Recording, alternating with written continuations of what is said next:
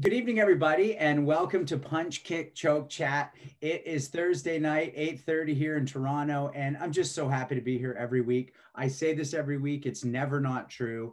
To those of you who are logged in or listening on the podcast or are watching on YouTube after the live event, thank you. It means the world that you're tuning in to watch us as we basically mine the history of living martial artists in a way that we hope you love and that we love. My name's Sean Benson. I'm one of your hosts tonight. And it's, again, a great pleasure to do this. And perhaps one of the greatest parts of that pleasure is every week I get to introduce Sensei Nicholas Suino.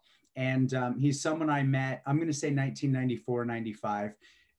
Other than seeing one of the most incredible sword demos of any kind I've ever seen, I clocked it. I went, holy shit. And then I didn't fully know who that gentleman was until being reintroduced to him when I picked up a Bokan and ultimately an Iaido a bit later. And he's become one of my favorite people in the world. And through my sensei and also directly my Iaido instructor. And he's responsible for me doing jiu-jitsu. Sensei Suino is an 8th dan in Iaido, a 6th dan in judo and Japanese jiu-jitsu. I was thinking of you today, Sensei Suino. I posted something, I think it was on Twitter, where I said, politically, I tend to be in line with vegans, but energetically, I'm way more in line with hunters. And I thought of you.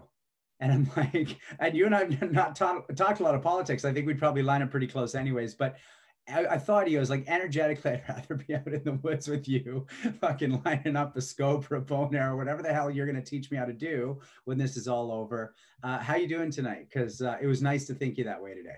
Thank you. Thank you. Always the introduction that you give is amazing. And I'd love to have you come and walk the Western Mountains or sit in a blind in Michigan with me, just so you can get the true sense of the experience. And I don't get to for it. Yeah, I dress for it. That's an important lesson. I don't get to say this enough, and I because I get caught up in the flow of our event. But I just want to say back at you, Sean, for the opportunity now to have gotten to know you so much better. We've trained together quite a bit over the years, but to be able to talk this way has been a real privilege for me. So thank you for everything. It falls to me each week to introduce Randy Dauphin, sensei to many, incredible student to a few,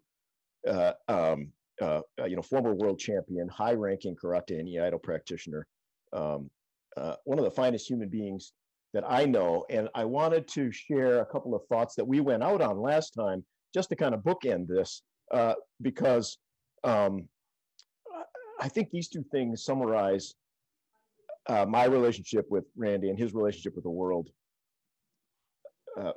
really well. So at the end, this show focused on Randy last week. And at the end, I was really inspired by the conversation. And I wrote this and posted it with a picture of Hanchi Legacy, Randy, and myself up at the dojo in Kitchener.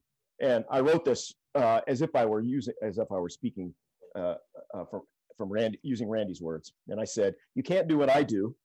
It's not that you don't have the potential, but what I do is the culmination of decades and layer upon layer of hard physical work. More important, the eternal fortitude is missing. You're not hard enough. You're afraid of the effort. Don't be afraid of the effort. Make yourself harder. I'll help."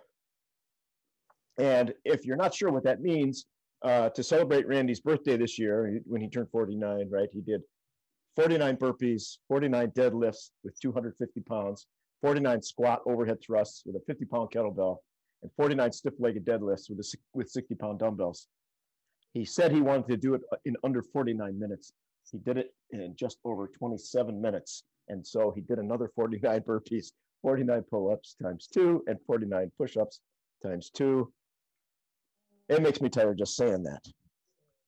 But I want you to know the caliber of this gentleman who's about to take over the microphone. Randy, great to see you as always, and take it away.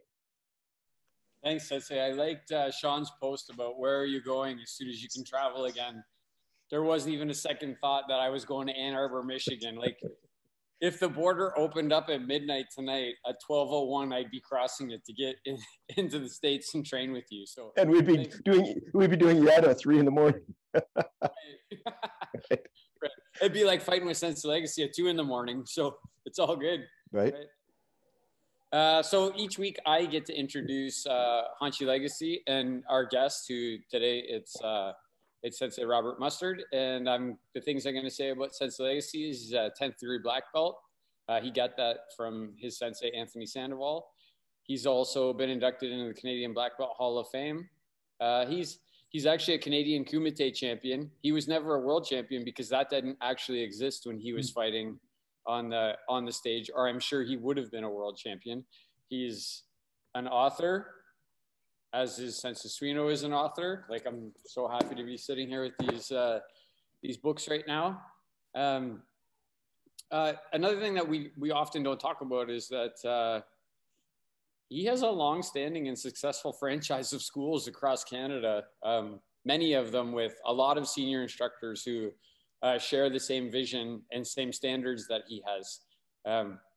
Like, that's from all across Ontario and off and into British Columbia. And that's how we met, actually, Sensei Mustard. But he's was a student of Harold Warden, a disciple of Benny Allen's, a student of Richard Kim's, and he currently trains with Anthony Sandoval.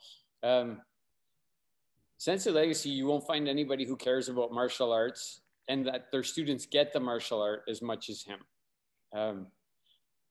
Just a few weeks ago, he was here with a green belt, and he spent an endless amount of time as a person who's been in martial arts for over 50 years with a green belt. Spent like a good 15 or 20 minutes just trying to help this young man move his hips and use his hips to do his karate properly.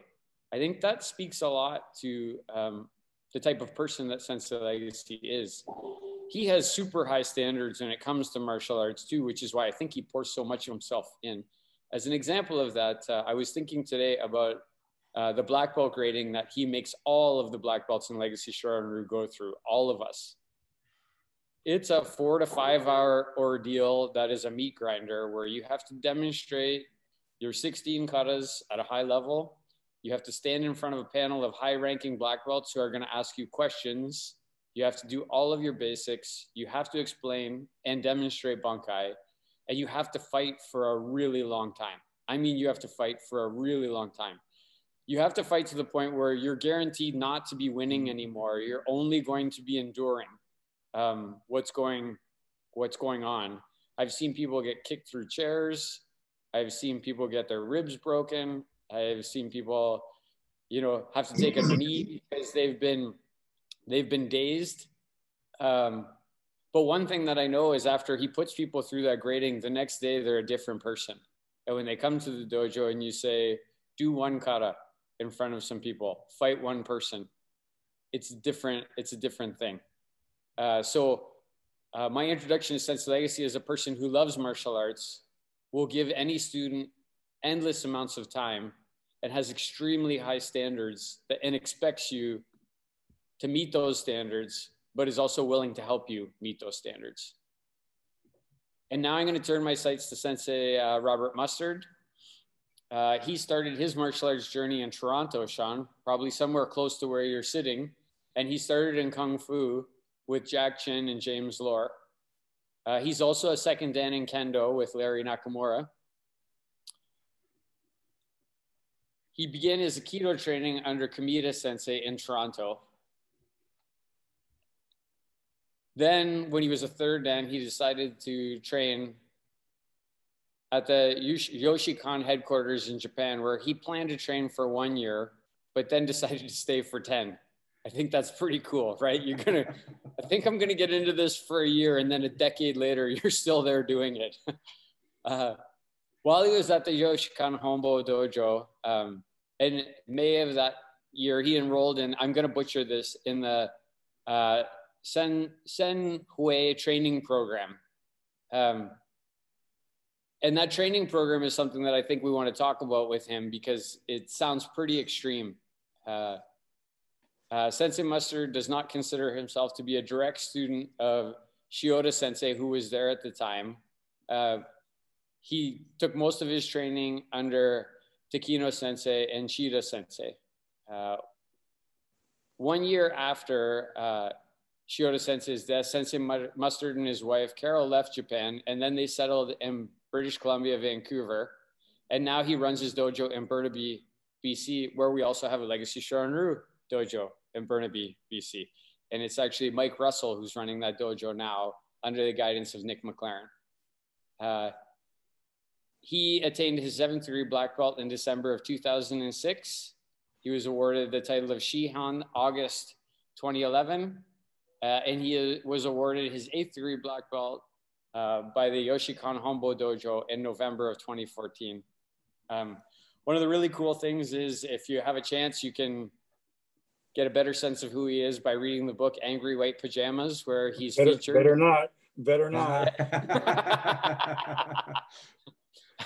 And I want to give my thoughts on, I don't know Sensei Mustard well. We only talked briefly on the phone a few times in tonight.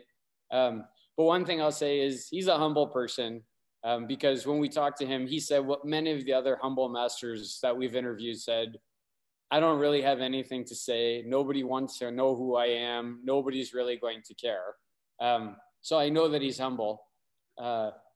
He knows what it takes. When you hear about that training program that he undertook, which was 11 months, 6.5 hours a day, 5 days a week, he's a guy who knows what it takes to achieve something at a high level.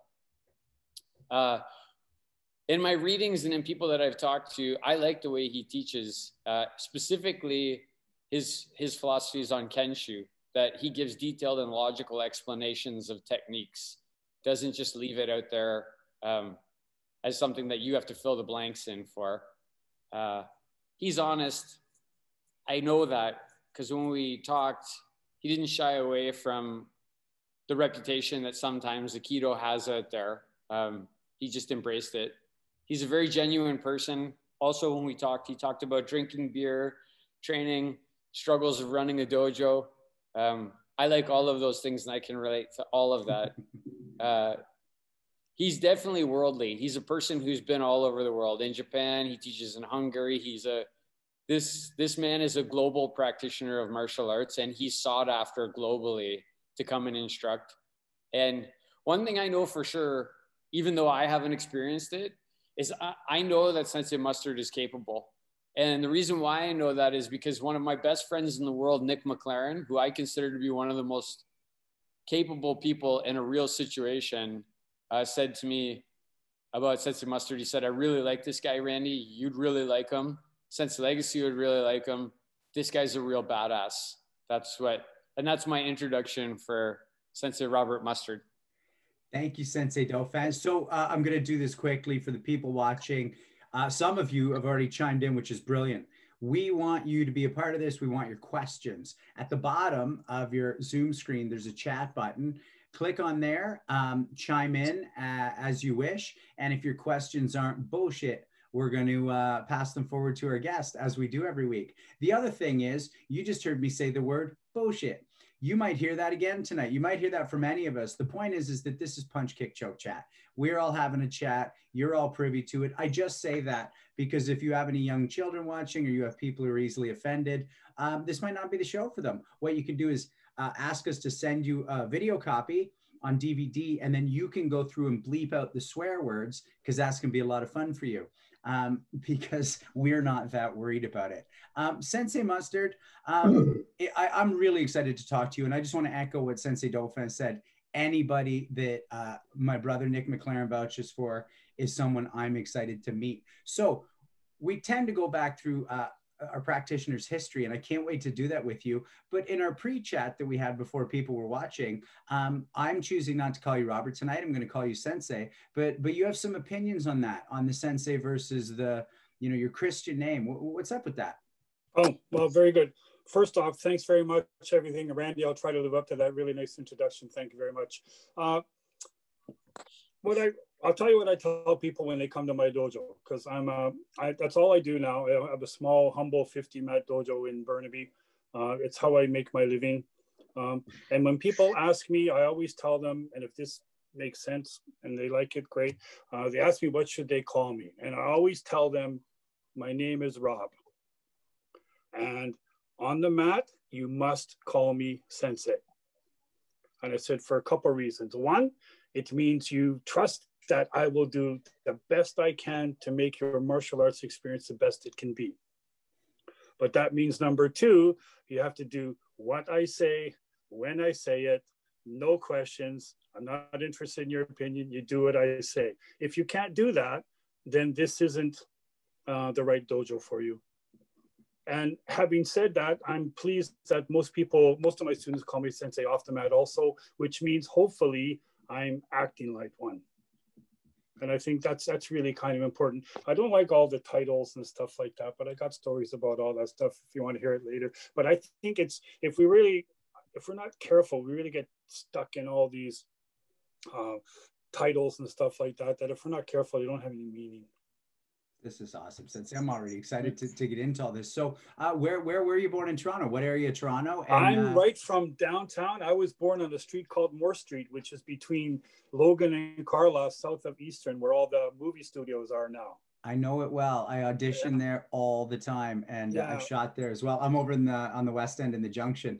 So you're born in the 50s in Toronto. Why do you walk into a Kung Fu dojo in 1970 and fill in the gaps with anything you want to share of that time? Well, I was kind of really good friends with a Japanese family across the street, and they talked about martial arts. And I won't get too philosophical stuff, but I come from a kind of broken home with 2 alcoholic parents and stuff like that. And I was a typical Canadian kid, and I played hockey. That's all I dreamed about, and all I wanted to do was play hockey. But I was interested in martial arts and also interested in music. And but I couldn't afford to go anywhere. We couldn't do anything. And you might remember, a couple of times I went to the Hatashida Judo Club, which used to be at Jarvis and Queen, and I couldn't afford to go there, so I didn't really go. And then basically in high school, I was still interested in martial arts, and this is going to sound really funny because if you talk to the guys who know me, I'm a pretty big guy now. But in high school, in grade 9, I tried out for the football team. And in grade 9, and I didn't make the team. I was too small. Everyone makes a team in grade 9. I didn't make the team. I was too small. But I liked music, so I joined the band. And in grade 9, we were sitting around in the cafeteria, and without sounding really pompous, one of my friends said 5 words that changed my life. We were talking about martial arts, and this was, I think, in 1970. And he said, my uncle teaches Kung Fu. So I said, you think we could go to the school? And he said, I don't know, I'll call my sister. And the next day we went down to the Jingmo Kung Fu Club on Hagerman Street, which is right behind the City Hall. I haven't been in Toronto for a while, so I'm not sure. But, and I met Jack and Jimmy, and they said, yeah, you can join. And it was $5 a month.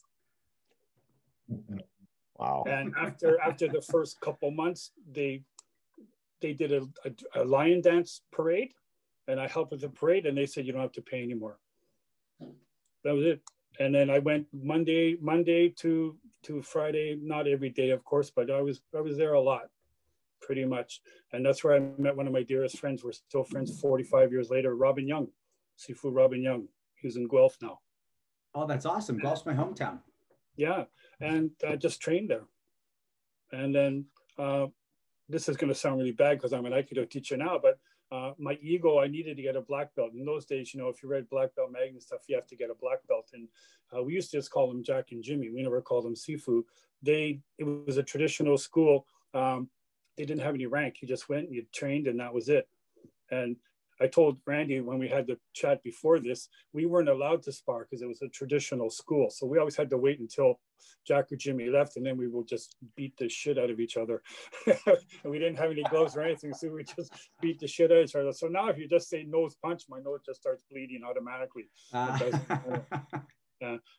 then from there, I just, I wanted to do a different martial art, and I wanted to get a black belt, but I couldn't afford the other places. And I went to see Aikido, and I didn't like it, believe it or not. I didn't like it. And I went to see Kendo, and I thought, I have to do this.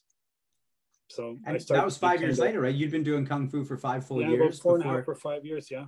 So that's a lot of time in an art as a beginner anyways. And that's, a lot of time swinging at each other. So what drew you to Kendo? You just saw the scream and yell and the bash, and I just knew I had to try it. I just had to try it. And so at one point I was basically, doing Kung Fu twice a week, and Kendo, Kung Fu 3 or 4 times a week, and Kendo twice a week. I'm a martial arts bum. If I spent all the energy in martial arts that I did in school, or I spent all the energy from martial arts on school, I probably have 3 PhDs by now. But I'm a bit of a martial arts bum. I always worked so I could train. And then I went to Japan in 1977 for Kendo. I spent a month in Japan, traveling around visiting Kendo dojos. And when I came back, I was asked to go to Ann Arbor, Michigan to do a Kendo demonstration. Really? Believe it or not. Yeah. And there I saw Yoshinkan Aikido for the first time and met Kimeda Sensei there. And he said, come on to our dojo anytime, but I didn't have a car, I couldn't really go. But I was at Ryerson, now it's called Ryerson University, but at that time it was Ryerson Polytechnical Institute. And Kimeda Sensei started a club there, and I started going. So Kung Fu twice a week, Kendo twice a week, Aikido twice a week, and then Kung Fu twice a week, Aikido 4 times a week, Kendo twice a week, and then Kung Fu once a week, Kendo twice a week, Aikido 6 times a week. And there, I guess realistically, after about 2 months or so, I just kind of knew Aikido was the martial art for me. So I want to break open why, but before we do that, Sensei Suino, do you know, like in that period of time, were you aware of that that Kendo and that Aikido happening in your city? I didn't really meet anybody having to do with Kendo until I came back from Japan much later. But I'm curious, was Kimeda Sensei, did he have any relationship with Kushida Sensei? Kushida Sensei, yes. I mean, Kushida Sensei was Kimeda Sensei's teacher in Japan. That's why we went to he used to, in the beginning, when Kushida Sensei went to the States, he would have a martial arts day. So there would be Aikido and Kendo and Judo and Karate and Aikido. And then when he got a bit bigger, it was just Aikido. But that's why I went down for the Kendo demonstration and met Kimeda Sensei. And I've been to Ann Arbor many times because I did my Shodan in Windsor, Ontario. And I did my Nidan and Sandan in Ann Arbor at Kushida Sensei's dojo, because we would go down there to show respect for Kushida Sensei because he was Kimeda Sensei's teacher in Japan. Yeah, you know, and Kushida Sensei used to put on an amazing demo every year. You know, not in his dojo, but at Hill Auditorium, which is a major performance venue down there. And if I'm not mistaken, I was there many times. Were you? And if I'm not mistaken, you may remember this. I think Shioda Sensei came over a few times back in the early days. Okay, well, I was sitting in the seats, admiring it from afar. Very cool. Yep. Yeah, that was 1980. I was EQ at the time in 1980. The first time Shioda Sensei. That's why you guys probably know Kevin Block Sensei. Him and I are quite good friends. And we went down and stayed with him. And I have to go to the one down because the one here is not open. And of course, you know, Kushida Sensei passed away, but his son now runs the dojo there. And I can't say we're friends, but we're friendly. He's been around forever. I've been around. I mean, I did Shodan the same time Akira did his Shodan. We did it the same day. Yeah, I've seen him do Aikido. It's pretty amazing. Turn the lights on. Yeah. Sensei Dauphin, did you have something you wanted to chip in on there? I just wanted to say I find it interesting that Sensei Mustard has martial arts history in Ann Arbor, Guelph, and Windsor. And I just wondered if he has it, because that's my hometown is Windsor. So I wondered if he had any martial arts history in Jacket River, New Brunswick, where Sensei Legacy's from. No, but I've done a couple seminars in Nova Scotia. If that means anything. Yeah. No, I haven't been there. So Sensei Mustard, this is an exciting question for me. I love when people hit turning points and forks and roads. You know, you're training Kung Fu all the time. You're training the Kendo. What is it about the Aikido? And without, you know, or with, it's up to you, disparaging any other arts, but what were you missing that this thing said, oh, now I found it. I'm this guy now. It was probably more Kimeda Sensei than me, or the martial art. Kimeda Sensei was very charismatic and very wonderful, and we still have a real strong relationship. And without sounding again pompous, he was like my father. He was like my father, right? And we were very close. I was his favorite punching bag, apparently. And it was just the Aikidos. If you done right, Aikido can be beautiful and powerful and spectacular. And I've never been accused to be calling an Aiki bunny. So, you know, but there are facets of Aikido that are really more like dance than they are martial art. And Kimura Sensei was pretty martial and very powerful and strong. And the techniques were just kind of really, really cool. I just really liked it. That's awesome. So let's crack that open. What's an Aiki bunny and what's not an Aiki bunny? Oh, Aiki bunny is kind of where they just do a little bit of an empty movement with no power, and they do a throw and the person hits the ground and does a nice little fancy little roll and gets up, and they never sweat, and they just talk about Aikido's peace, love, and harmony and stuff like that. Sorry. In California, you see a lot of them in California. Sorry, did I say that out loud? But it just, you know, and I mean, when I was talking with Randy, I mean, Aikido has a really bad reputation, and it's deserved. So most Aikido people can't punch, they can't strike, they don't kick hardly at all ever, and they don't really block very well. But it's a martial art, but they get around it because we have this cooperative partner. And if we're not careful, we can do things that are stupid, don't make sense. All you karate guys know, you can punch like that all you want till you hit something. And then you're in trouble. You have to be able to be powerful and has to be forceful. Gozo Shoda said Aikido is beautiful, but he meant beautiful like a raging river or a powerful mountain, that type of thing. And you see a lot of Aikido where I call it the mystery block, where they don't block, or they block, the punch comes to their face and they block from underneath from 5 feet away. And I know some karate people, they're right here, Nick and Stefan Fournier, he punched me once, and I don't want to be punched by him again. But if you miss a block, you should get hit. And my students know if they hit me, I won't get mad. And I was talking to a really good friend of mine who studied with Legacy Sensei. He's like my brother, kind of like you guys have, Randy, you have with his name's Chris Johnson. I'm sure he might be on here. He's a fabulous, fabulous man. And we were talking today, and we always talk anyways, but there's a bunch of Aikido people out there would do really well to get punched in the face. It would be really good for them to get punched in the face. Because they do things that don't make sense. I did that once at a seminar at Sensei Suino's dojo. Yeah, you told. I mean, I did that once with a guy we were punching, and I don't know that much about karate. Forgive me, but you have something called yakusoku kumite, right? And so if you're practicing face punches, don't kick the guy in the balls. Just practice your face punch, and if he's a beginner, grade it. But if he's high ranking, if you're punching for the face, punch like you mean it. And if he misses the block and you have the right relationship, it's not going to worry. I did that with a guy we were punching. I was punching for his face, and he said, "Oh, you don't punch very hard." I said, "You're not blocking correctly." And I said, "So there's no sense for me punching because I'm going to hit you." He said, "Okay, go ahead, try and hit me."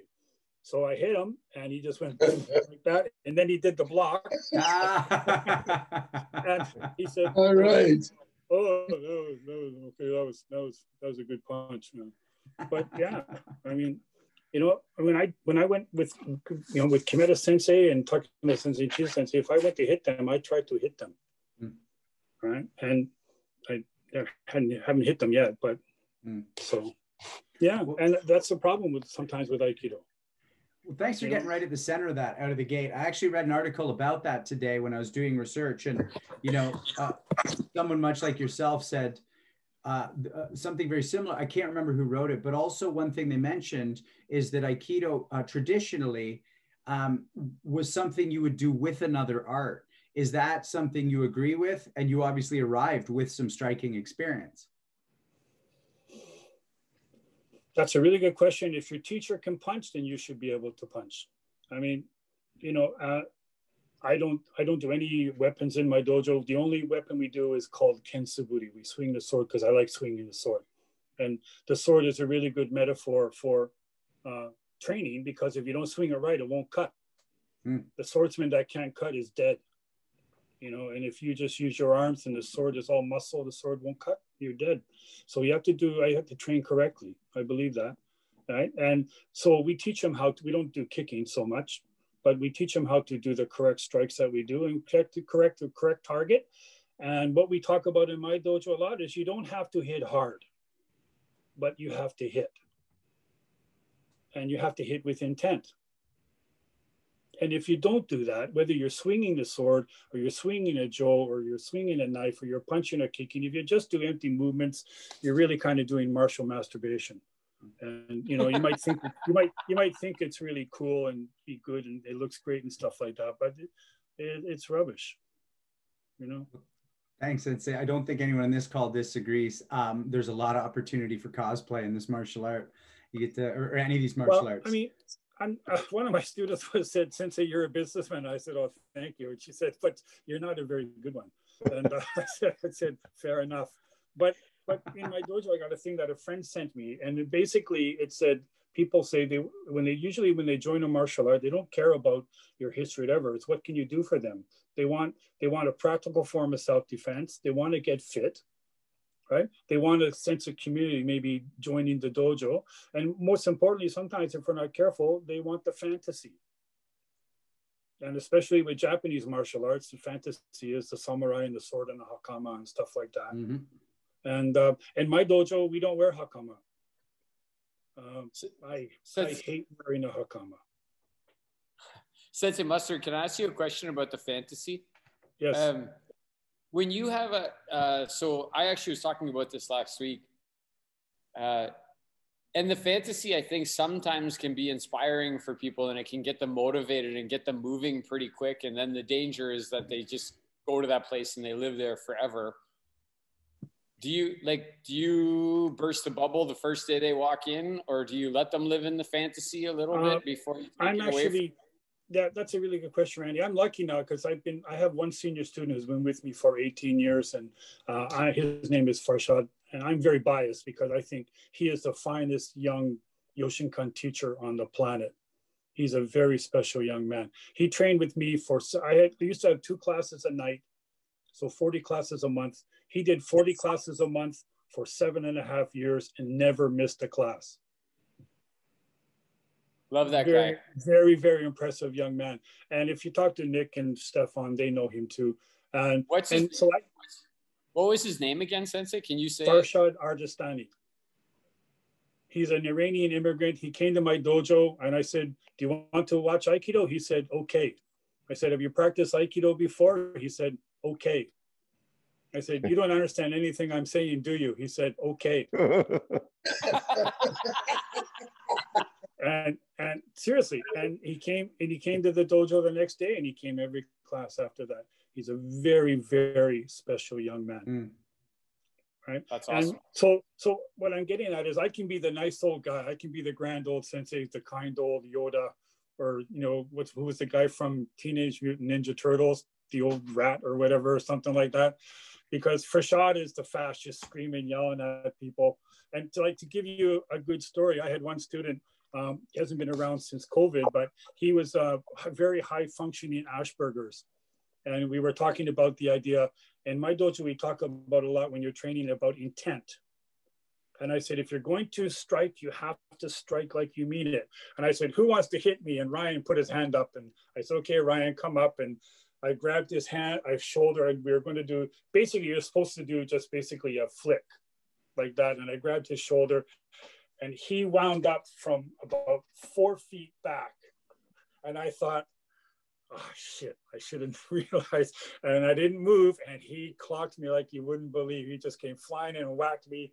And I said, "Well, that was great." And I said, "Randy, sorry." I said, "Ryan, do you want to do it again?" He said, "Yeah, that was great." He did it again. He just clocked me twice, and it was brilliant. But afterwards, Farshad had him over in the corner, just screaming and yelling at him. If Sensei says, "Hit him, don't hit him," you can see Ryan going, "But he said hit him, what could I do, Ryan?"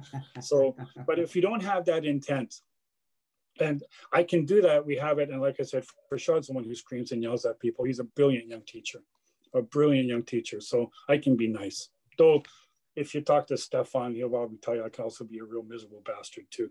And I have a certain way about training. In my dojo, we don't talk. Nobody looks at the clock.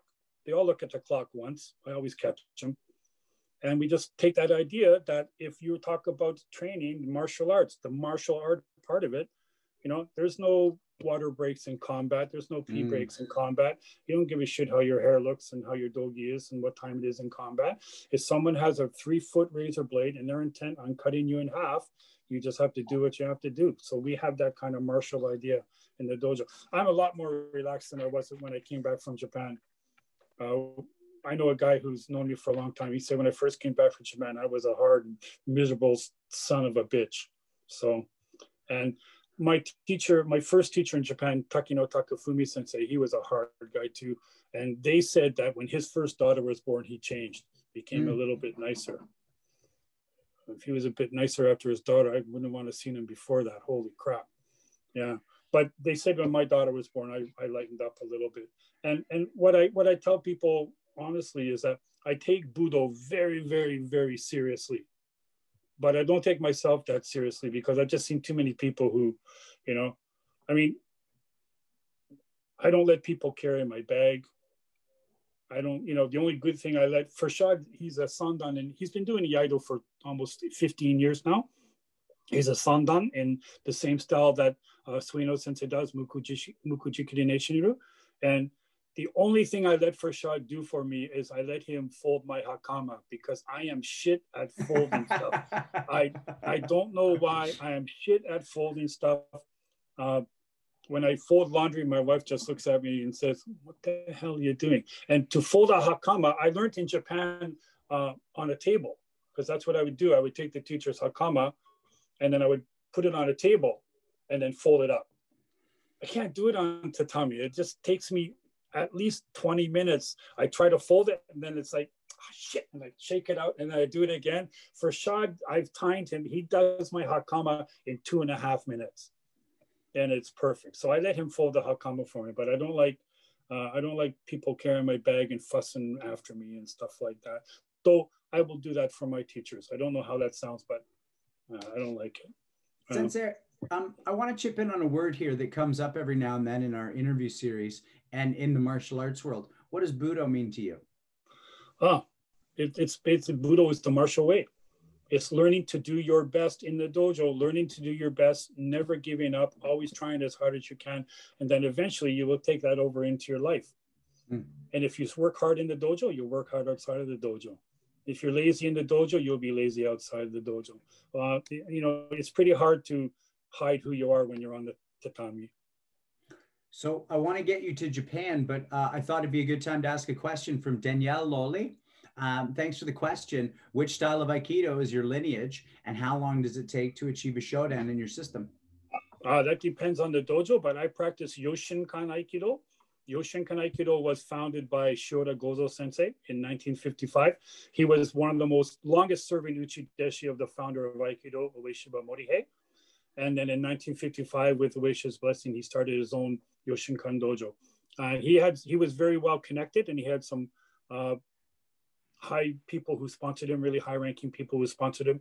And he started the Yoshinkan and then he was teaching in universities, and he also had the Hanbu Dojo, of course, but he was teaching universities, which is where Kimeda Sensei started. And then when Kimeda Sensei came to Canada, he started teaching Yoshinkan Aikido. Mm-hmm. And so, how long would it take a dedicated practitioner to get a black belt or a Shodan? It took me 4.5 years. Mm-hmm.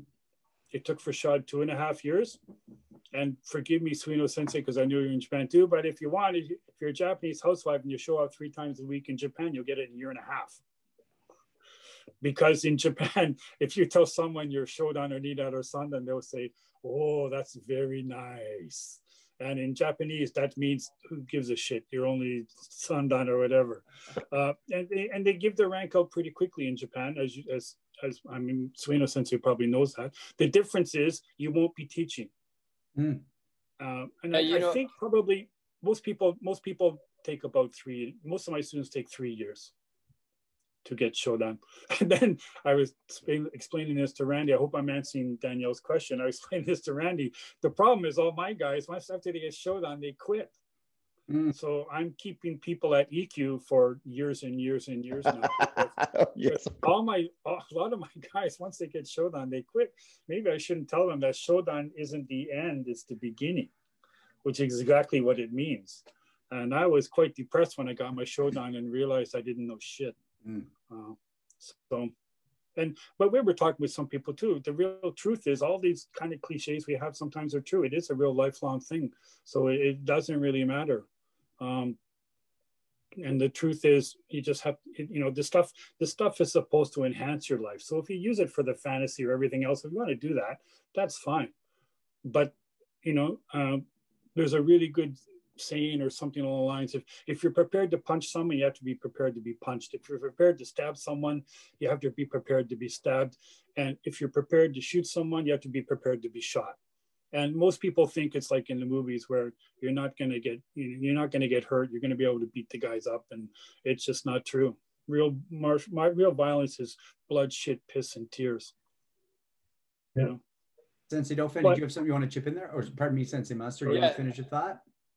No, I was just going to say, but the real truth is I'm not sure, because in 45 years of martial arts, I've never punched anyone in anger. So that's either good or bad, depending who you talk to. You know, but just one day I always thought just a little Yoko Minucci on the side of the neck to my daughter's boyfriend, that just knock him out, that'd be great. And it turns out he liked my cooking. You know, he would call me and text me and say, "Can I come over for the Japanese nuggets?" And I said, "They're not nuggets, it's called karaage." He said, "Oh, I love your nuggets." I said, "They're not fucking nuggets." So he would come over and eat he could really eat too, holy crap. He would eat all my nuggets. You're making me very hungry for your nuggets right now. His nickname was Dopey. So the first one was Dopey. The second one was Baka. That's what I called him. And the third one is back to Dopey. So, yeah. So, but it's true. But I think if I gave someone a good whack, I think they would feel it. But what are you going to do? And this is what I tell my guys when we talk about it, because I think if people come to your dojo or anyone's dojo and they say they're not interested in self-defense, I think they're lying. I mean, I know why I studied. I was a skinny, scared kid in Toronto from getting beaten by his dad and stuff and this and that. And now it turns out I'm a skinny, scared, bald, old fat fucker. So that's how it is. But if you come into my house uninvited, you are dead. If you tried to hurt my family, you are dead. Any other situation, I'm not going to worry about it. It's not a big deal. I think, if that makes sense. And I told Randy, we were talking before this, I mean, I've come close many, many, many, many times. It just hasn't escalated. And my good friend Stefan Fournier says I have fire shooting out of my eyes, and he says I'm a pretty hardcore guy. I don't know. And that was one of the best things. If you really, we all have ego and stuff like that, and we're supposed to try and suppress it. But the truth is, one of the best compliments I've ever gotten was from the second Kancho of Yoshinkan Aikido. When my student was in Japan, she went to visit him, and because she took some forms from me and stuff, and she was going to bring back some certificates, which was nice of her. And they said, "Oh, Inoue Kancho is here. Would you like to meet him?" She said, "Yes." So she met him, and he said, "Hello, how are you?" And he said, "Where do you study?" And she said, "I study Yoshinkan Aikido in Vancouver with Robert Mustard Sensei." And Inoue Sensei said, "Roboto-kun, kare wa majime." And that means like, "Oh, Mr. Robert, he's serious." The best compliment I've ever got. All the other stuff sometimes can be fluff. Inoue Sensei, I know we had a talk before this, so I won't say that Legacy Sensei is 74, 10 years older than me, because that would be kind of rude. But when Inoue Sensei was 74, like Legacy Sensei, I hope when I'm 74, people will talk about me the same way I talk about Inoue Sensei. He was a real class act, a spectacular martial artist, and a real gentleman. So I'm working on it. So, yeah. Thanks, Sensei. 1977 to 1986. What made you go? Again, I always love saying this to people watching who might be younger than 35. You can't just Google best place to stay in Japan, or hey, how much is a flight to Japan? Like, you got to do the legwork, you got to know people, you got to get over there. What makes you make that decision to go for a year? And then obviously we all want to know, what made you go, fuck it, I'm here for 10? Well, I'll tell you, I mean, the truth is, and this is the truth, you don't know me, you guys, but if you ask me a question, I'll answer. I'm pretty honest. I went to Japan because my senior, he was like my older brother. Him and I, we did our sandan together. He was my older brother, and he was one of the most decent, smartest men I've ever met. He went with his wife to Japan before me, and he said, "Get your ass over here." He said, "The training's spectacular. You have some fun. You're not doing anything anyways." I used to work at Sick Kids Hospital. That's how I supported my martial arts training. I worked in the receiving department at Sick Kids Hospital.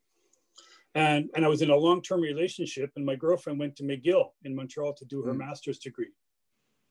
And so realistically, I mean, I had 2 years to play with, You know, we were in a long-term relationship. So I went for, I thought I'd go for 1 year, and my friend Alistair was there. So I was going to go stay with him. The interesting part is I took all the letter of introduction from Kimeta Sensei and all the gifts.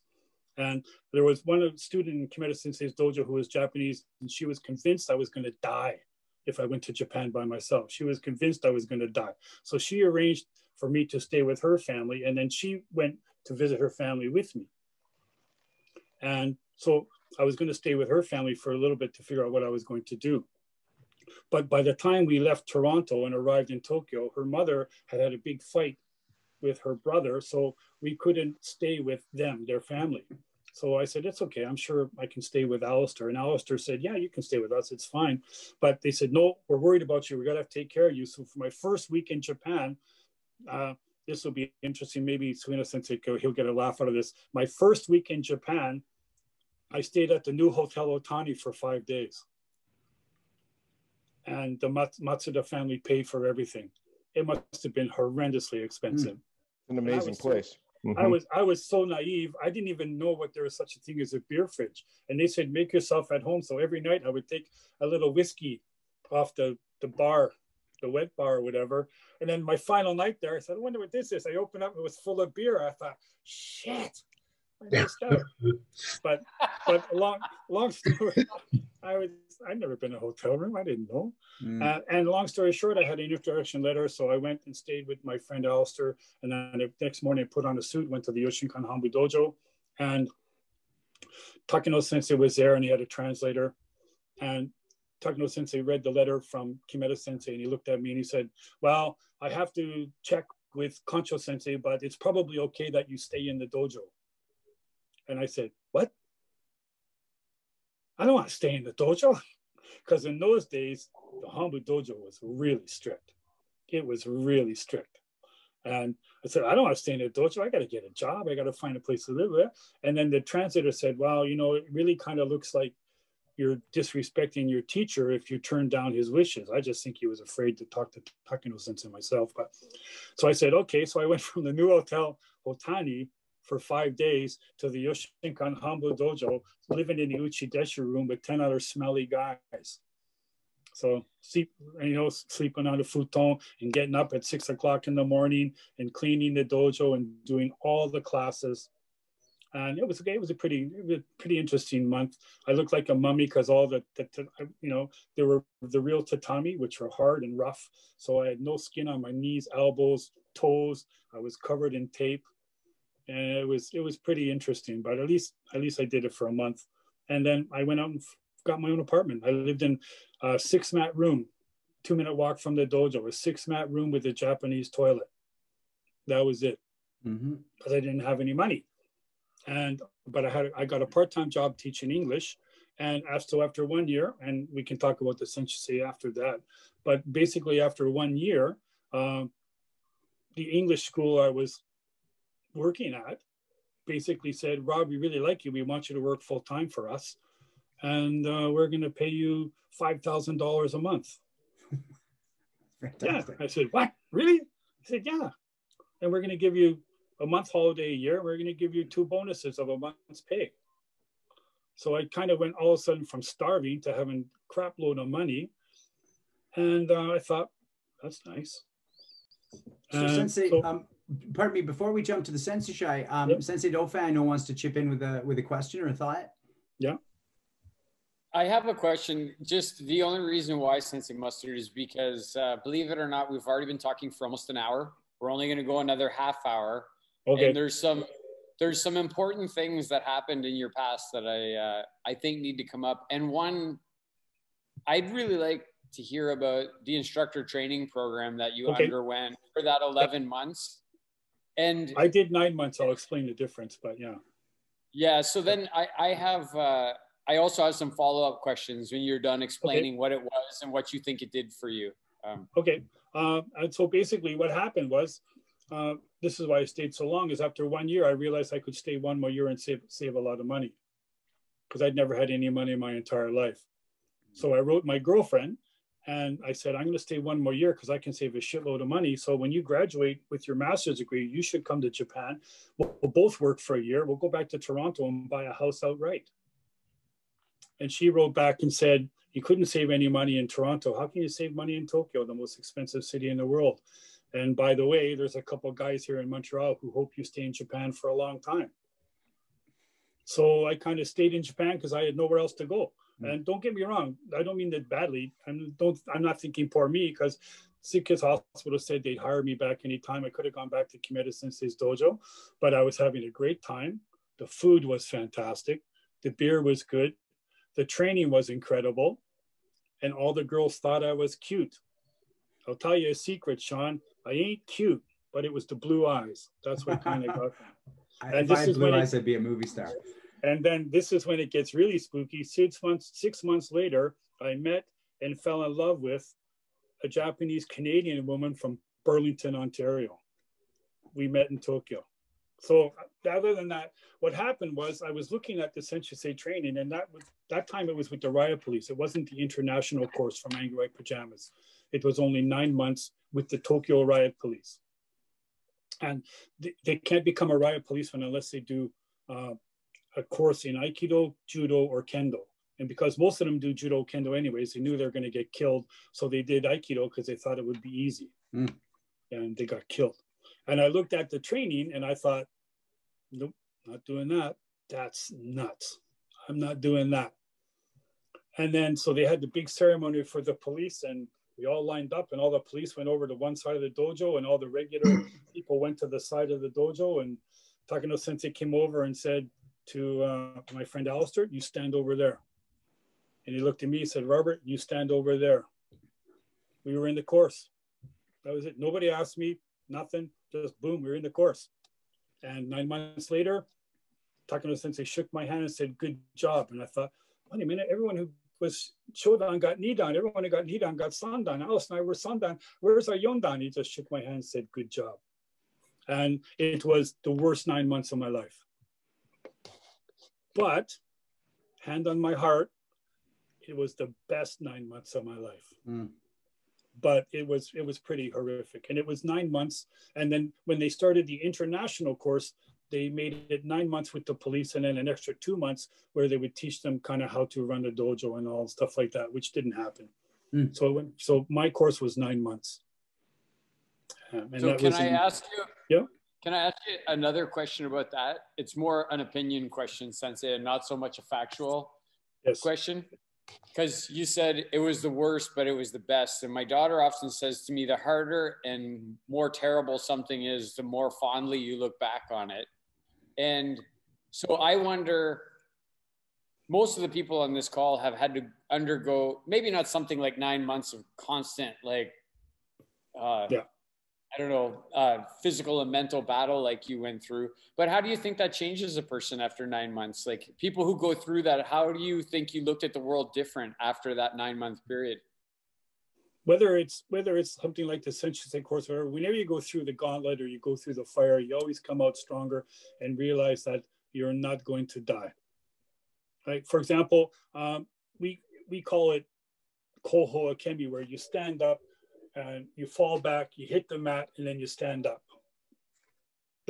We call it kohokemi, back break fall. In English, we call it a back break fall. Learn how to fall backwards so you don't knock yourself out. And in that whole 9 months, and it was in the beginning, we did the koho akemi only one time. Only once, the whole 9 months, we only did it once. But we did it for an hour and a half. We did probably over 800. And then at the end, we had to do 50 holding our belt. So it's like kind of doing a reverse burpee. And if you can get the rhythm, it's not so bad, but I did every single one. My back's a bit crappy now. I can't even do one, right? But my students forgive me, but I did it all. We would do, you do things like you would do one technique over and over as fast as you could for an hour. And the only way you could get out of it is if you collapsed. And if you collapse, they would be very kind. They would come over, kick you, tell you to get up. And if you didn't get up, they'd drag you off to the corner and walk over every couple minutes and kick you to make sure you're not dead. And it was pretty hard. You would do, it's called Sawadiwaza, which means a kneeling technique. You would do a kneeling technique for an hour and a half in the morning and an hour and a half in the afternoon, and you would have no skin on your knees. There'd be blood everywhere. And I used to tell people, I used to look at my knees and I had holes on my knees that I could see China if I looked down the hole in my knee. It was a special kind of pain, a special kind of pain. But like I said, you do stuff like that, you realize you can kind of do anything. Mm. Right? Am I correct that you became an instructor there? I didn't become an instructor until 1991. Okay. That's what I hoped you would say, Sensei. What's if you can do that, you can do anything. I was hoping that that's where you would come to. I agree with you. Yeah, like I said, if you go through the gauntlet, I mean, and I don't have a real philosophy. Yoshinkan doesn't have a creed, and we don't have a real philosophy. But there is one underlying facet that we talk about in Yoshinkan Aikido, and it's called Shugyo. Right, and Shugyo is one of those really kind of strange meanings. But basically, the best definition I found of Shugyo is it's gaining something through self-denial. Hmm. You guys might do 1,000 punches, you might do 1,000 swings. You know, if you work in a sushi Shugyo, you wash rice for a year. You know, the sushi restaurant I used to go to, the guy's knife was only 6 inches long. And once I asked him, I said, I thought the knife's supposed to be like 1.5 feet long. He said, oh, it used to be. I sharpened it for an hour every day, and I've been using the same knife for 20 years. That's the type of stuff, you know, they do. And I think that stuff, if you do something focused and concentrated, it changes you. And if you do Yoshinkan, especially if you're doing something like Sensei, you have to focus and concentrate or you will get killed. Sensei Suino, I see you nodding about that concept of, you know, improvement through a bit of self-denial. It seems like you connect with that. Was that an idea that you picked up in Japan, or is that just who you are through all of it? Well, I think I first picked it up, you know, in the years before I went to Japan, you know, reading all the stories, all the books about the samurai. That's, you know, it was an incredibly romantic notion for me, you know, starting in my teen years. And that's a big part of the reason I went to Japan, because I wanted to experience that. So I don't know, you know, and the way I experienced it, you know, since I trained in multiple martial arts, was to go to 3 dojos in one day, you know, for 2 or 3 hours each for 4 years straight. That was my version of it. And some of them were nicer and some of them were not very nice. And I only have 3 regrets from Japan. I mean, I had a wonderful time. It was time to leave, but I had a wonderful, I mean, I paid the price. And my wife would often ask me and say, why do you put up with all the bullshit? They treat you like shit, and you just put up with it and you do whatever they say. And I said, well, because I'm always representing Kimura Sensei. I have to do it right all the time. And I'm representing Yoshinkan Aikido in Canada. But the 3 regrets I have is, I wish I had trained harder. I was pretty lazy, I think. I wish I had studied a Koryu, but I'm basically, for the last 6 years in Japan, I was teaching Aikido. I was at the dojo 30 hours a week and teaching English 35 hours a week. So I'd be at the dojo from 8:30 in the morning till 2, and then I would go teach English in the afternoon. And then on Sunday, it was the only day where I could have done Koryu. I was quite good friends with a guy named Mike Skoss. And he did Yagyu Shinkageryu, and I wanted to do that really badly.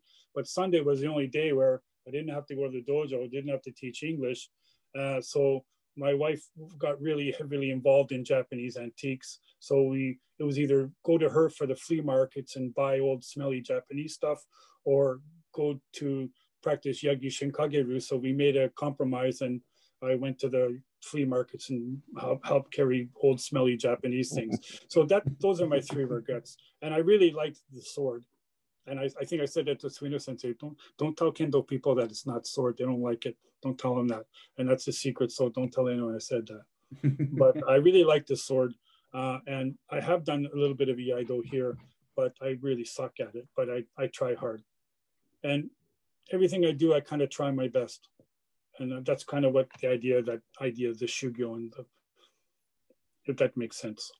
It absolutely does. Sensei, did we hit your follow-ups for the Sensusai for his time through that, Sensei Dauphin? No, that was perfect. I mean, the one thing I'll say that I think is funny that I'll build on something that happened in the past when Sensei Mustard said that ranks are maybe given a little easier sometimes in Japan is when Suino Sensei and I were there in Tokyo and I was sitting in a sword shop making one of the swords that's behind me right now.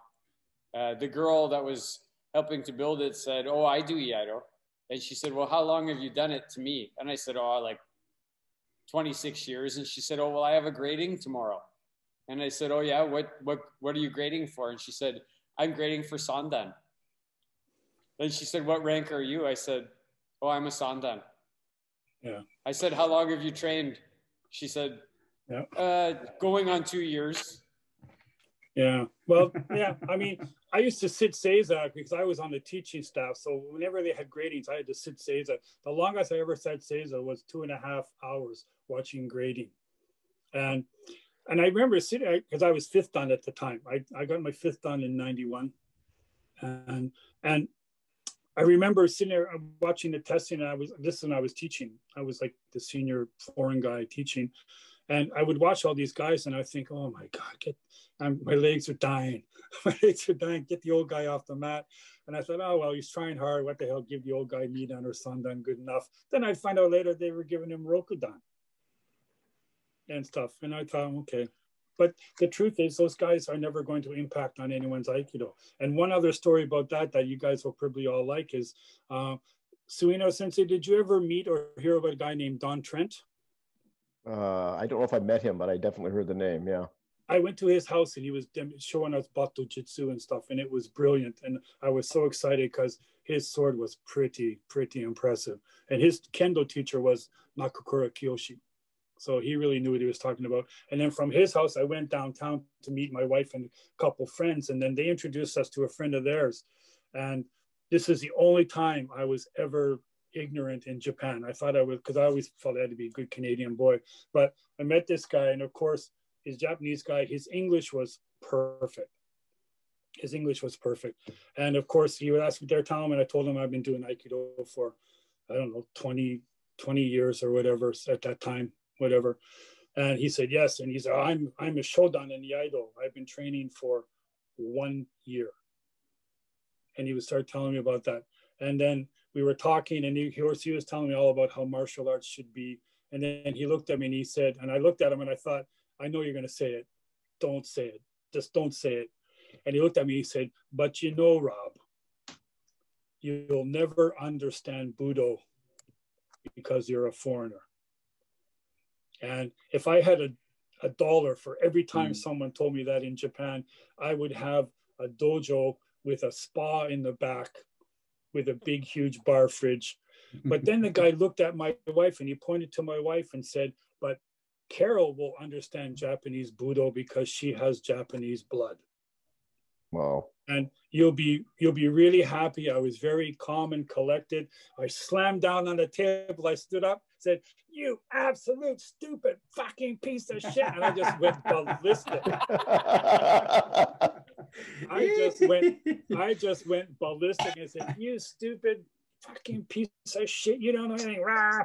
And it was the only time Carol didn't yell at me. I said, we're leaving. Get up. Let's go now. We'll go. And then she said, yes. And I said, I can't remember the guys. I know it was Paul, and I want to say Misako, but I said, Paul, Misako, I'm really sorry. I'll meet you guys again. And I looked and I said, if I ever meet you ever again, I'm going to snap your fucking neck, you absolute stupid piece of shit. And I left the bar and we were walking to the train station. And you guys I've been to Japan. There's no time when it's not crowded, right? That's just how it is. If you want to go to Disneyland in Tokyo, you got to go on a Wednesday afternoon in a typhoon, then it won't be busy. But my wife said, oh, you were walking to the station and there was this black cloud above your head. And I got on the train and I had a 2-foot space around me. Nobody came near me. And even Carol said, I was actually kind of scared. But I got that all the time. And the only mistake I made is I really liked Budo and I really tried hard. You know, I used to be uke for Takino Sensei in the All Japan demonstrations, and every night not all the time, but I did it about 5 or 6 times. And every Saturday night before the Sunday demo, I would show Carol where my passport was, where my bank card was, and I would clean the apartment. And it took considerable courage to be his uke, but I couldn't say no. And I paid the price, and apparently he tells everyone that I was his favorite uke, but all he ever did was yell at me. So, but yeah, I paid the price.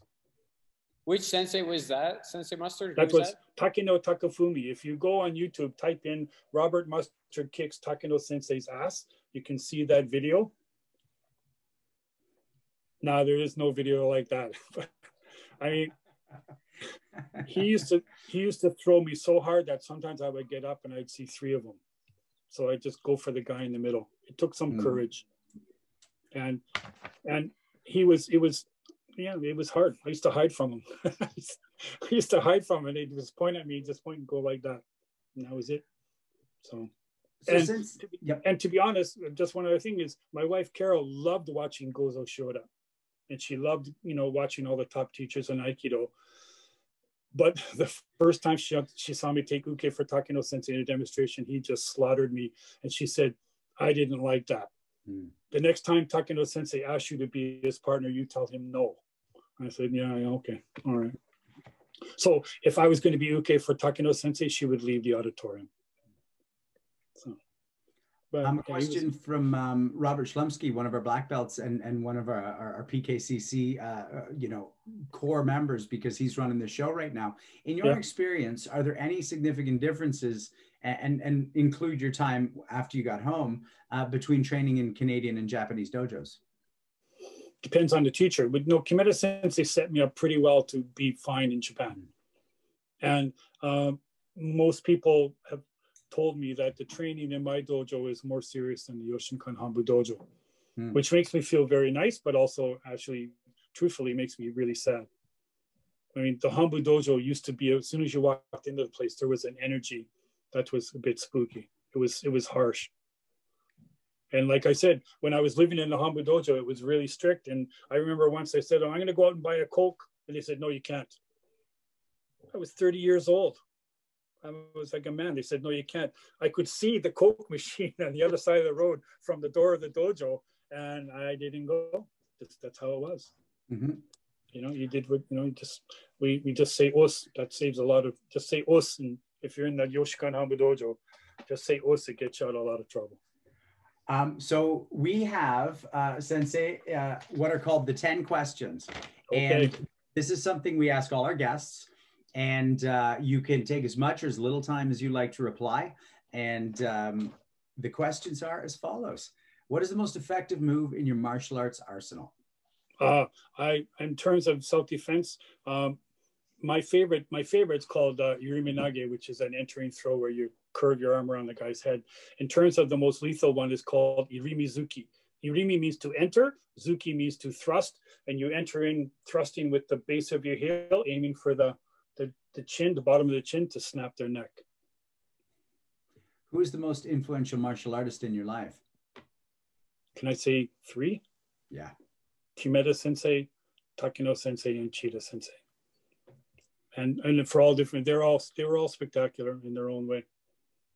And Kimeda Sensei was like my father, and Takeno Sensei was the most brilliant teacher I'd ever seen, and Chida Sensei was just the most phenomenal technician I've ever seen. So my personality probably, and Aikido, is more towards Chida Sensei because he had a big influence on me for 7 years.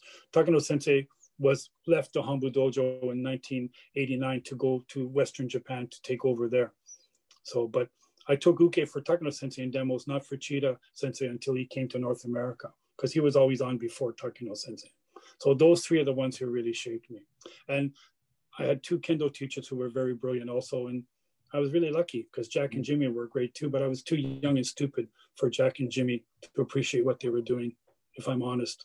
But I always tell people, seriously, I don't know how this sounds, but Kung Fu made me strong because I was a skinny, scared kid. I put on a lot of muscle, learned how to punch and kick and grab and snarl. Kendo made me tough because the ironic part was when I did get Shodan, I don't wear belts in Kendo. So I did it all for nothing. Kendo made me tough because I had two teachers who were university captains, and they just basically beat the crap out of me all the time. And I think Aikido made me nice. That would depend on who you talk to. Okay. Who's the most influential martial artist of all time and why? Really good question. I'd say in just terms of fame and getting everything known, it has to be Bruce Lee. I wanted to be a skinny little Chinese guy instead of a big white guy. What excites you most about your next 5 years of training? The really important thing is if you talk to people who know me really well, they'll tell you I'm better now than 5 years ago. So I'm getting more relaxed and more smoother, and I'm using less muscle in my techniques now. And I think I'll keep getting better that way because that's how my teachers were. If heaven exists, what would you like to hear God say when you arrive? Perfect. Mustard, the dojo's over there. All right, it's 100 tatami dojo, and upstairs is a bar and spa, and all the beer and chicken wings are free. And there is actually a judo club in London called High Wycombe where I've done seminars, and they have a pub upstairs. It is without a doubt the best dojo on the entire planet. Love it. Yeah. Who's your favorite film and TV martial artist? I don't really have one. I mean, they're all okay, but it just no. I mean, when when I came back for Japan for a holiday, my friends took me right to the theater to see Above the Law, and I thought he was great. And we owe him a debt. He put Aikido on the map. So, and his #1 stump guys have been to my dojo many times for training. So you did just touch on that, but this is a great time to throw in a question from John Ryan into our 10 questions. What is your opinion of him as an ambassador of Aikido? He was brilliant. He's a 6 foot. George Foreman said, never underestimate a 250-pound guy who can punch. And he was 6'5", 250 pounds. And I don't particularly like that style of Aikido that he does. It's called Aikikai, but he was top notch. You know, and the first time I saw the movie, I thought he was okay. But I mean, can I say he doesn't punch very well? If you watched one of the ones where he was punching the Makawara, that was pretty sad. But apparently he's a big guy, and like I said, some of his stunt guys, he hits really hard because he's 350 pounds. But I think he's, if you watch videos of him now, I don't think it's really good for Aikido. Yeah. What martial artist, living or dead, would you want to train with or fight the most? Miyamoto Masashi. If everyone in the world could have the greatest benefit you've gotten from martial arts, whether they train or not, what would it be? Some of the most honest, decent, hardworking, nicest people I've ever met have been martial arts. Almost all my friends are martial artists anyways. And there's always going to be dickheads. And if you want, I can tell you all the Yoshinkan Aikido dickheads. I'll wrap them off for you. But almost all the martial artists I've met that are serious are usually kind, decent, and will do more for you. The truth is, in our modern society now, most people will spend more energy trying to fuck you than they'll try to help you. And most martial artists I know will do whatever they can to help you and make things easier for you. That's the nicest thing. That's awesome. Thanks for that. And the last 2 questions, what's your greatest achievement and what's your greatest regret? My greatest regret is I should have gone to university. I wish I had done that. My greatest achievement is I think I have the kindest, most nicest daughter on the planet. Sorry, Randy. And she's also a spectacular dancer. She's my best achievement because most people always tell me she's kind and nice. And that's what some people say about me too. The regret is I wish I had worked harder and maybe done more because my dojo is just limping along.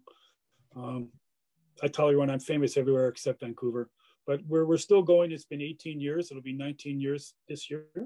But I wish I had maybe been a little bit more, not as stubborn about, doing the real traditional Yoshinkan Aikido. So in terms of, wait a second, one of my biggest achievements, like I said, is first shot because he's turned into a spectacular young man. I'm really, really lucky. He always tells people that he's so lucky he found me, but I'm the lucky one. I'm the one who really lucked out. So. Sensei Dauphin, I see when he says that about being too stubborn about teaching that Yoshinkan just really strictly, I see you shake your head there a little bit. What's your thoughts on that? My thought is in the beginning, 20 years ago, when I started teaching, I thought I'd rather just shut this down and not do it anymore if I have to not do it the right way, or what I perceive to be the right way. I totally agree, Randy. But the reality is you have to pay the rent and you have to pay the heat and hydro. And I think I've made a pretty good balance with that. And I have kicked 11 people out of my dojo. I've told them this isn't the right dojo for you. And it's all been because of attitude. It's not because of skill or whatever. It's all about attitude, you know? Well, Sensei, I'm really proud of you for not compromising your principles. And I'd rather come to a small dojo with 19 people and 20 tatami with the right attitude than a giant one. Well, I think I'm pretty easygoing. You can do whatever you want. And I talked with someone once, we were talking about it. And I said, look, you can do whatever you want. I said, I can't. And they said, what do you mean I can't? I said, I learned, like I said, I don't consider Gozo Shoda Kancho Sensei my teacher because he didn't know me. He'd look at my dogi and say, hello, Robert, because my name was on my dogi. But his two top teachers were my guys. I said, I can't do what I want. I mean, I've made it my own. I've made it my own because I was told to. Takino Sensei once said to me, what's Robert's Aikido? And I thought I'd be humble and say, I don't know. And that was the wrong answer. He screamed at me for about 20 minutes. How stupid was I? And there's one Choda, one Takino, one Chida, one Robert. Find your own way. So I've been told that I'm the perfect combination of Takino and Chida. But I have a responsibility to pass on the things they taught me. I can't just make it up and do what I want. Right? And I also believe Aikido has to be a strong martial art. Yoshinkan Aikido is an attitude just as much as it is a set of techniques. You have to be hard, strong, and you also have to be kind. And I think you can't be really kind unless you have this kind of backbone of knowing what you can do and what you can't. So. Sensei, I love that. There was a comment, and I don't know if you read the comments, but on one of your videos, and it was a two-tour Vietnam vet who was clocking a few people, you know, saying some of the stuff you've addressed about Aikido. And he just said, I don't think you people fucking understand it. You don't have what it takes to go to war right now. You think you do. Just because you might punch a little extra in your dojo or not, it's the mindset. It's the mindset. And this guy trains the mindset. He wasn't even necessarily a student of yours that I know of. He did seminars with you, but I loved it. I actually wrote on excellent comment. I love this. And I really appreciated the way you addressed that. And you have to have the right attitude. Military training is all attitude. It's nothing. The techniques, of course, are important, but it's all attitude. Right? I mean, the Marines, I've been told I would have been a good soldier. I don't know about that. But you think about it, the Marines, when the bullets come flying, everyone runs away. The Marines run towards the bullets. What courage, balls, and strength of character they have. And it's bred into them. And they deserve all our respect. So, but yeah, it's a martial art. And the martial, if you don't have the right attitude, like I said, it's just kind of dancing. Mm-hmm. So, yeah. Sensei Suido, I see you nod along with that as well. Yeah, that notion. Well, it's funny that you mentioned the Marines running toward the bullets. I just posted something about, I post every day something about American heroes. And there were two guys who were in the Marines at one time, who were both in professional jobs in New York City when 9/11 happened. And they, for whatever reason, had their uniforms in their trunks of their cars. And with absolutely no obligation to do so at all, they put their uniforms on and ran toward danger. And that's just such high praise from me for the fighting men and women of all countries. And I'm happy to say that, you know, a lot of martial artists I know share that kind of value set. Yeah, absolutely. So Sensei, we go around the horn at the end, and we basically, you know, sort of talk about how much we enjoyed the interview. Before we do that, is there anything you want to touch on? The last word does go to you, by the way, after we do some housekeeping. But is there anything you want to promote, shout out before we get to that? No, no, thanks very much, everyone. Everyone who's tuned in, I appreciate you taking the time. I will say the same thing I say when I do seminars, because I haven't done seminars for a year now, but I quite enjoy teaching the seminars. And I usually teach with a good friend of mine, Joe Tambu Sensei, who's also a spectacular martial artist. And I always say at the beginning and end of every seminars, if I've done or said anything, when in terms of speaking of Aikido, if I've done or said anything that's enhanced your Aikido experience, that would make me pleased. Or if I've done or said anything that helped you, that would make me pleased. And I hope here it's the same thing. I could probably talk for another couple hours if I'm honest, but I had a great experience. I don't have any, real regrets. I mean, I'm doing what I should be doing. And when I came back from Japan, I worked in a seafood company for 5 years, and I came home one day from work and I said to my wife, it's time to start the dojo. I said, I got to see if I can do it.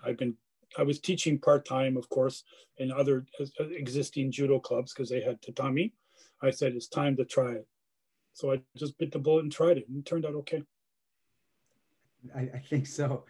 So we're going to go around the horn now and say a little something. And then, like I said, we'll do a little housekeeping and then let you send everyone home. Sensei Legacy, anything you want to chip in or say? Well, yeah, I really enjoy hearing what it's like to live in Japan. I've never had the experience, and I know Sensei Suino has as well. Some good, interesting stuff about different arts. And the one thing I like to say, though, about the titles and everything, sometimes carrying the title is a bit of a burden. Like, we have to be there for our students. Can I say something about that, please? Yes. Once someone asked me, what does the title Shihan mean? And I said, I don't know, but I'm going to go find out. And this comes back to what you said, Legacy Sensei. So I went to the dojo in the office and asked the teachers, and they all said, yeah, it means a teacher is a teacher, senior teacher, master teacher, blah, blah, blah, blah, blah. And the dojo accountant went like this, and he called me over, and he said something I've never forgotten. And he said, when you get the title Shihan, it means your character and your technique are indicative of the style. And I thought, oh yeah, I really like that. No pressure there. Shit. But I think that's great. Like Legacy Sensei said, the weight. The problem is if we're not careful. I mean, for example, now in the Yoshinkan Hambu Dojo, you just have to send in the money, and they'll send you a Shihan certificate. So I think so. So if we're not careful, it becomes like that movie, The Incredibles. If everyone's super, no one's super. So I mean, all I do is I try the best for my students, for my family, and Yoshinkan Aikido. So, but I agree with you totally. It is a big burden. But if you do the best you can for your students, it doesn't matter what title you have. They also need that from you. They need, like you say, you call your sensei, and yeah. But you don't have it so much for you. But I believe that if you believe in a system, that you should do it all. Yeah. I mean, I've only had 2 people in my whole dojo in all the career that have called me Rob on and off the mat.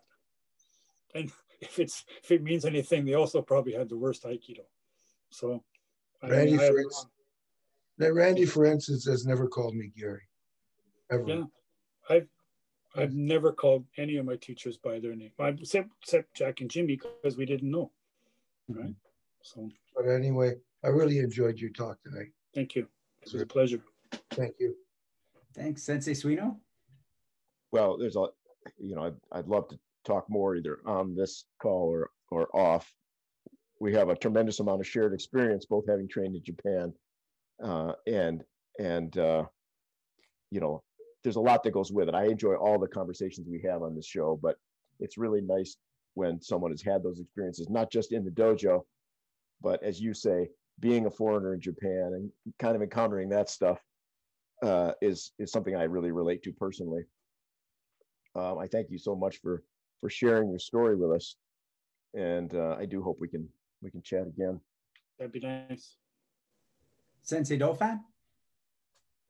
Man, I enjoyed this so much. I can't wait to hang out with you and drink some beers, Sensei Mustard, and train. I really like that. Nick pay. Yeah, Nick can pay for sure. That would be great. Barkowski Sensei has put some beautiful pictures on Facebook of sushi in Toronto and stuff, but I still think in Vancouver we got you beat. Sorry, we got you beat. I don't disagree. Sean took me to one of the nicest meals ever out there in Vancouver. Sensei Legacy had the best red wine he's ever had in his life.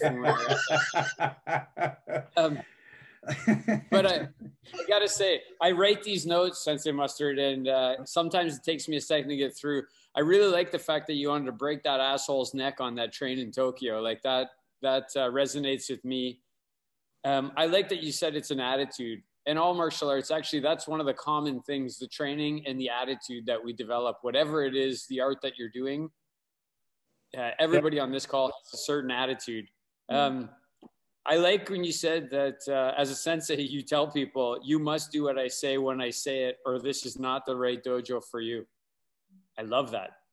I like when you said, punch to the face hard, and if you have the right relationship, it's going to be just fine. And you said that you tried to hit them. I like that. I like that you don't shy away from the reputation of Aikido. Every martial art carries that burden of a reputation. And a lot of us try and, we try and whitewash it, and you don't, you just speak to it. And you don't think that your Aikido is any worse because of the reputation. I like that. I like when you said that if your teacher punches, you should punch too. I really loved when you said, if you don't swing the sword correctly, then it won't cut. And that's a metaphor for martial arts. That's a metaphor for life, I think, not just martial arts. I also like that you said in your dojo, nobody talks and nobody looks at the clock. That's the right type of dojo. Nobody talks and nobody looks at the clock. I also like that you said you take Budo super serious, but you don't take yourself too serious. To be honest, Randy, I've just seen too many people who do, and it makes me, maybe Suino Sensei will concur on this. I'm not sure, but I don't do Japanophiles very well.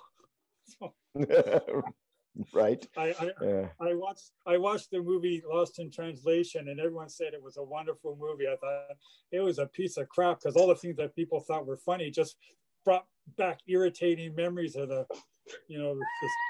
stupid Japanese where, how are you? Oh, I don't English. Or you speak perfect Japanese to someone, perfect Japanese, and they say, no, I don't English. That used to make me mental. So, but yeah. So, yeah. Okay, well, back to the other things that resonated that you said. I think this is something that all of us kind of relate to, because I've heard this expressed from everybody at one point. If you're prepared to punch, you should be prepared to be punched. Yep. If you're prepared to stab somebody, you should be prepared to be stabbed. And if you're prepared to shoot somebody, you should be prepared to be shot. I wish they were my words, but they're not. So. Yeah.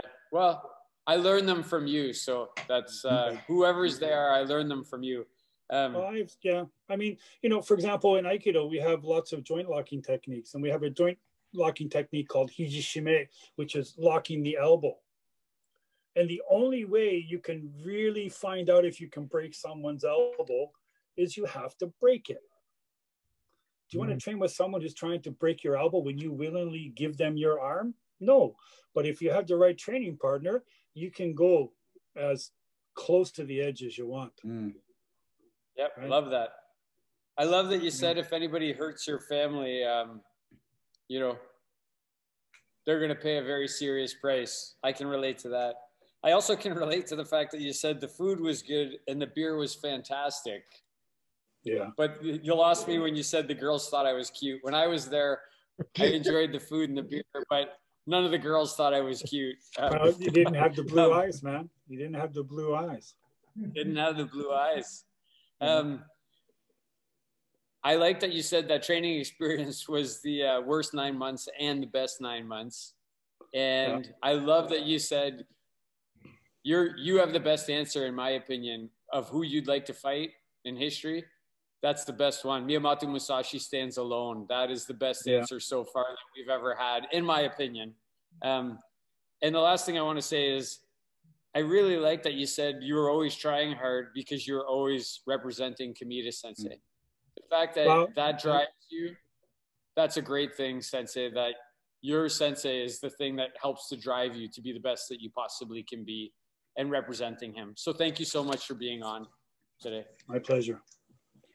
Yeah, Sensei, I get the pleasure doing this as well. And it's funny because I just scratched out about 3 or 4 things that Sensei Dauphin said. I am his student, and I connected with a lot of them. One of the things I like, though, when you mentioned about teaching is you just said, I'm not interested in your opinion. And I love that. And I wrote down the same about the sword. If you don't swing it right, it won't cut. The one thing I really love you said, and this is actually, you know, something that's, I think, true for all of us, but I really take to heart, is this is meant to enhance your life. Yeah. This is meant, I have a better life because of this. And if I didn't, I might not care if I was a better fighter because I need a better life. But everything good in my life has come from this as the foundation. And I really felt that when you said it. I also love when you talk, you know, you dismiss the fact that maybe some people get ranks earlier than anyone on this call thinks they should. You just said that won't have an impact on anyone's Aikido. Those people won't go on to have an impact on anyone's Aikido. And the reason I love that is because, like all of the people we have on this show, if not almost all, I am always impressed when the thing you're most proud of is like your daughter and your student. It's not you doing this or you doing that. It's the fact that you have people after you who might just carry on a little bit of what matters to you. And I really love that. I really connect with that. That means the world to me. And it goes back to the enhancing your life. You know, we all have a medal here or there, but that doesn't enhance my life. It's the community I'm a part of, and the martial arts community that you talked about. So thank you so much. I just like everybody in this call as well, I can't wait to meet you. I'll have a near beer with you and hopefully get to train as well. And Vancouver's actually one of the top 3 places on my list when this all ends. So it'll be sooner than later in terms of the guests we've had on the show. Well, my students have been really supportive. The landlord's been decent. The government's been helpful too. So the way things are going, I think once this all said and done and gets back to normal, which it will be, the dojo will still be there because my students have been spectacular. And like I said, we got a small, little, humble 50 tatami dojo. You know, you can swing a sword pretty well. I don't know if you want to swing it out of naginata, you'll take out some lights. But we've got a couple makiwara, we got some bokken and tatami, and that's it. And we have a fridge in the men's changing room. Sometimes there's beer in it. Sometimes there's water. Yeah, exactly. Yeah. So if anyone, you know, just call. I think my students are great. They're supportive, and we've got the dojo's a nice feeling in the dojo. So, I mean, you can be strict and hard, and I never laughed when I first came back from Japan, but I'll laugh and tell jokes now, because if you're serious about it, it doesn't matter. People can feel your heart. Thanks, Sensei. So we're gonna do a little bit of housekeeping and then give you the last word. Okay. And by the way, one thing that I just want to add in to everybody watching, we've talked about this, but we started this show for all the reasons you know, and it was initially for me, Sensei Dauphin had reached out with the idea, but the idea was born because of a pandemic, and we're still in it. And there are schools and there are teachers and there are clubs who may now 8-9 months in, maybe they were doing fine after 4 months and now they've lost that next wave of students, whatever. So just remember that there's clubs out there that can probably use your support. You know, maybe pay those dues, even if you can't get there the way you wanted to, send a donation, whatever. I'm not saying that for our club. I'm not saying that for any one club, but I am saying that for all the clubs. Let's help each other out as the community that we are, but also claim to be. The other thing is, and I will make sure that with Sensei Dauphin, always make sure I'm not forgetting stuff, but next week, it's one of my favorite things we've done on this show, which is the hosts chat. And if you're watching and you weren't part of that, the one thing we do a little differently is when a guest, when a viewer asks a question, we bring them up on the screen. And for that period of time, you're one of our guests and we get to interact with you. It's a really beautiful thing. I always get to chat a little more about my feelings and experiences. I do appreciate that, but I actually appreciate more that we get to interact with some of the regular viewers and field their questions that way. So we're super stoked for that. Sensei Dauphin, am I missing any of the bookkeeping? I just want to talk about next year, because after the host chat, which I'm super looking forward to, and again, I'm going to steal what Sensei Suino said the last time we did one. What we're doing here while we started it kind of humbly, we've had some of the most serious martial artists. And, you know, as the mountain, you start to climb up the mountain. The reason why Sensei Mustard knows Sensei Gage and knows Sensei Suino and knows Sensei Legacy is because there's so few people up there. And so we've created this thing.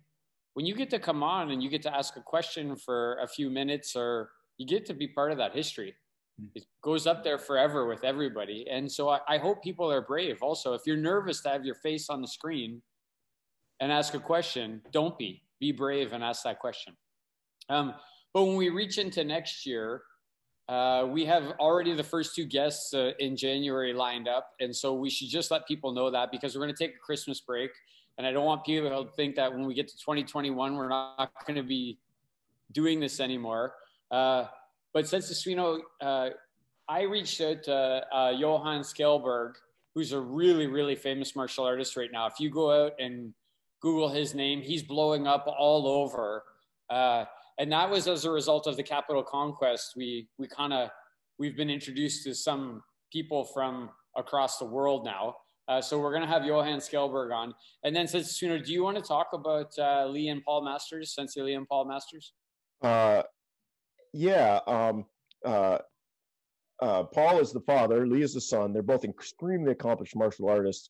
Paul is actually a Menkyo Kaiden in Tenjin Shinryu. And there are a couple of badasses. And it's just going to be really interesting to get their perspective. You know, Paul spent some time in Japan, obviously, to get a Menkyo Kaiden. And, you know, we're starting to reach over to Europe a little bit. And it's going to be really interesting to see how the historical perspective of the Europeans, having done some of the things that we've done, differs from ours.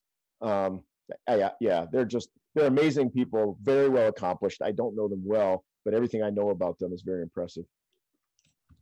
Well, we're excited about that. And then the third guest in the new year has not been confirmed yet, but it's a name that we have all batted around for a long time on this call. And I'm going to be getting together with Sensei Legacy to figure out what the path forward is with that person, because he's a senior of Sensei Legacies in karate. And we can't do this without having that person on here at some point. So that's a bit of a teaser for everyone, but it's coming. The person has agreed, and we just need to figure out how to make it happen. So awesome. Thank you so much, Sensei Dauphin. Thank you so much, everybody, for watching. And as always with our guests, the last word goes to you, Sensei Mustard. It was an absolute pleasure. The time has just flown by. I think I could talk a little bit more. And the big important thing is everyone keep training. All the answers are on the tatami or hardwood floor, whichever way you want to do it. And this stuff has to really make your life better. And if I did or said anything that gave people a bit of a spark, they want to get back to the dojo when we can finally get back, that would make me happy. Thank you so much, Sensei. Thank you so much for watching, everybody. Stay safe. We'll see you in 1 week. And we really appreciate your support. Thanks, Sensei Mustard. Thanks, everybody. Thank you very much. Pleasure. Yoroshiku onegai itaimasu.